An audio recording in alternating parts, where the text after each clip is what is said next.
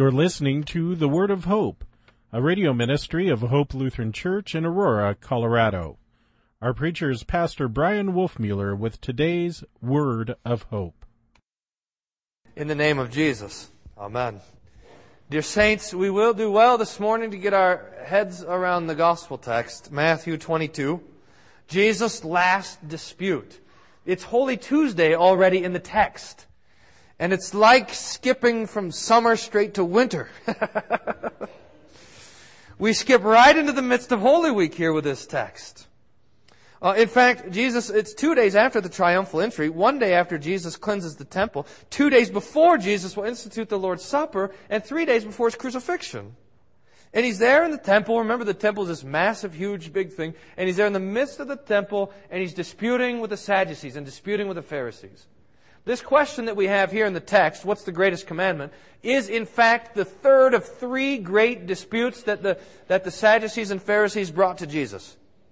The first was about paying taxes to Caesar. Should we do it or not? The second one was about marriage, about the woman who was widowed 7 times, whose wife would she be in the resurrection. And now, after Jesus had silenced the Sadducees, the Pharisees come along and ask this question to trick Jesus. One of them, a lawyer, asked him a question to test him. Teacher, which is the greatest commandment of the law? Now, this is a perfect Pharisee question. The Pharisee, the mind of the Pharisee, is always on the law. And they don't have anything better or greater to think about than the law, than the rules and the instructions. And second, the Pharisees are always fighting for position. They want to be the best. They want to be the holiest. They want to be seen by everyone to be the greatest of all, at least greater than the person that's next to them. So the Pharisee asked the question, which commandment wins? Jesus will answer it, though, and in His answer, He'll strip away the entire Pharisaical system, and He'll use the most familiar words in the Old Testament. He'll say, love the Lord your God with all your heart, soul, mind, and strength. And, like this, love your neighbors yourself. That's Deuteronomy 6 and Leviticus 19. And then Jesus adds, on these two things hang all the law and the prophets, all the Old Testament. What the Pharisees were trying to divide up and parcel out and measure and compare to each other, Jesus says, it all fits together. It's all summarized in this: love. Love God and love your neighbor. And with this answer, the Pharisees and the Sadducees are done. They've been silenced. They've got no more questions for Jesus. But now, and this is really quite wonderful, the text turns and Jesus is going to ask a question to them. I got a question for you guys, He says. And here's where we have to do a little bit of work to understand and get at the text. There are in the Old Testament 3 major groups of promises regarding the seed. That is, the birth of the Messiah. The first is in the Garden of Eden, Genesis 3:15, right after the fall, when God comes and gives the promise to Adam and Eve and says, her seed, to the devil, her seed will crush your head. This is the first promise of the seed. The second major group of seed promises are with Abraham and Isaac and Jacob and Judah, the patriarchs. In your seed, says God to Abraham, all the nations of the earth will be blessed. And this promise, again, is not only just given to Abraham, but repeated for his sons, grandson, great-grandson, Judah. But the third major group of this promise comes almost 1,000 years later with King David. And this is very significant for our understanding the Old Testament. David, remember, had kind of settled down all the wars and conquered all the places around him, and he had built for himself a nice palace. And he says he purposes in his heart, in his mind, he purposes to build the Lord Himself a temple.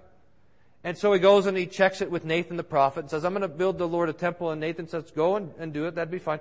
But then God comes to Nathan and sends Nathan back to David the next day and says basically to David, look, I never asked for a house. And instead of you building me a house, I will build you a house. The Lord promises to David that his dynasty would continue forever. And here's the promise, this very significant promise, 2 Samuel chapter 7, verse 12, the Lord talking to David through the prophet Nathan, when your days are fulfilled, in other words, when David dies, and you rest with your fathers, I will set up your seed after you, who will come from your body. I will establish his kingdom. And this is a stunning passage, and you can see David's prayer as it unfolds after this, as he thanks the Lord for such a marvelous gift, that he promises to David the same promise that he gave to Adam and Eve, and the same promise that he gave to Abraham. In other words, the Messiah would be born from David. And this is the content of a lot of theological reflection at the time of David. This promise is all over the place in the Scriptures. For example, Psalm 132 verse 11 says, "The Lord swore to David a sure oath from which he will not turn back. One of the sons of your body I will set on your throne." Or Psalm 89 verses 3 and 4. "You have said, I have made a covenant with my chosen one. I have sworn to David my servant, I will establish your seed forever and build your throne for all generations." After this promise given to David, it's given to nobody else. So that if you're tracing the genealogy of the Messiah, you can trace it from Adam and Eve through Abraham, Isaac, Jacob, and Judah, all the way to David, but then you don't know after that.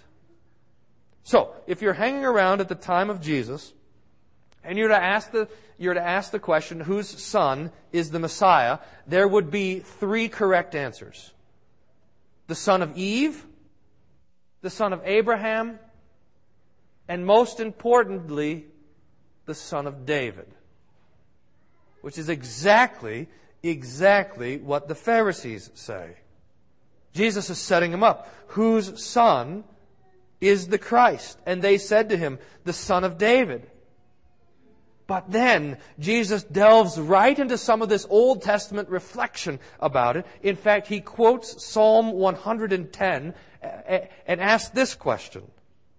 This is right in the text, Matthew 22. He said to them, "How is it then that David, in the Spirit, calls him," that is the Messiah, "Lord, saying, the Lord said to my Lord, sit at my right hand, until I put your enemies under your feet."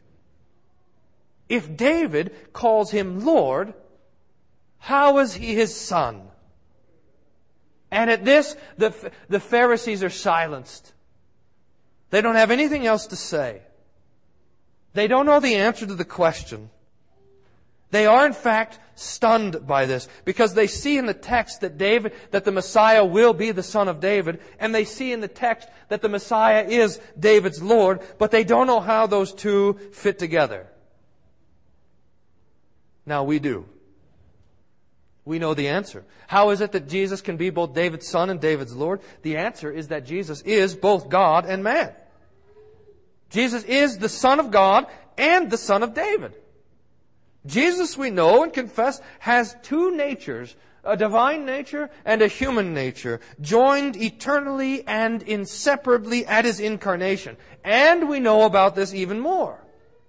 We know that Jesus took upon Himself flesh and blood for the very purpose, for the very reason, for the very intent that He could die. That He took upon Himself a body so that that body could be nailed to the cross. He took upon Himself blood so that that blood could be spilled. He has Himself a human nature so that He could suffer. Suffer the punishment for our sin. Suffer the punishment for your sin. And having suffered all, so that He could bring life back into that body. And He could bring that body, your flesh and blood, to the right hand of the Father and be exalted there. And establish for us the way to eternal life, the way that is sure and certain. Now the Pharisees and the Sadducees know nothing about this at all. They know nothing about God becoming a man. They know nothing about God taking on our flesh to die for our sins. They should have known it. It's right there in the Old Testament. But they were busy trying to sort out which was the greatest law, and the result was they missed the gospel entirely. The text ends and says, "No one was able to answer him a word, nor from that day did anyone dare to ask him any more questions."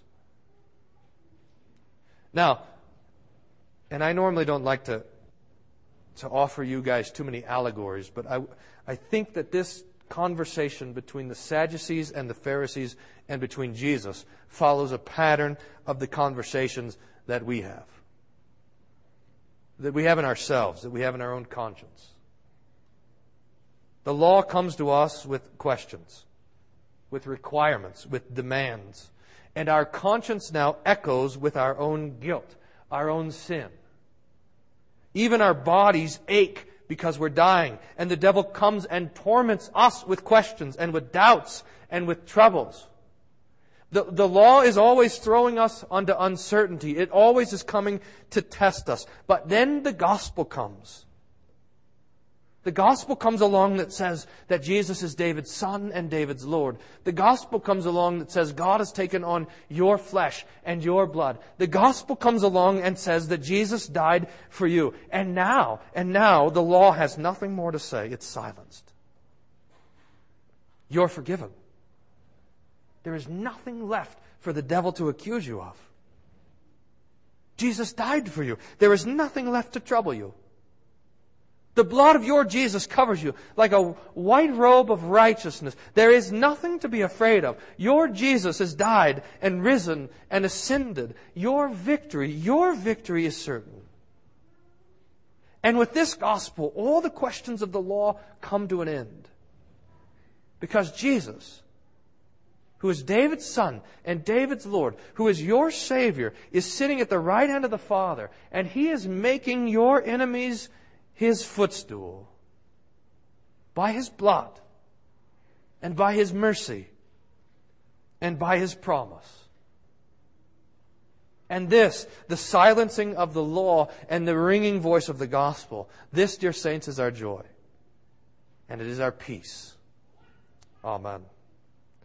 May the peace of God, which passes all understanding, guard your hearts and minds through Jesus Christ our Lord. Amen.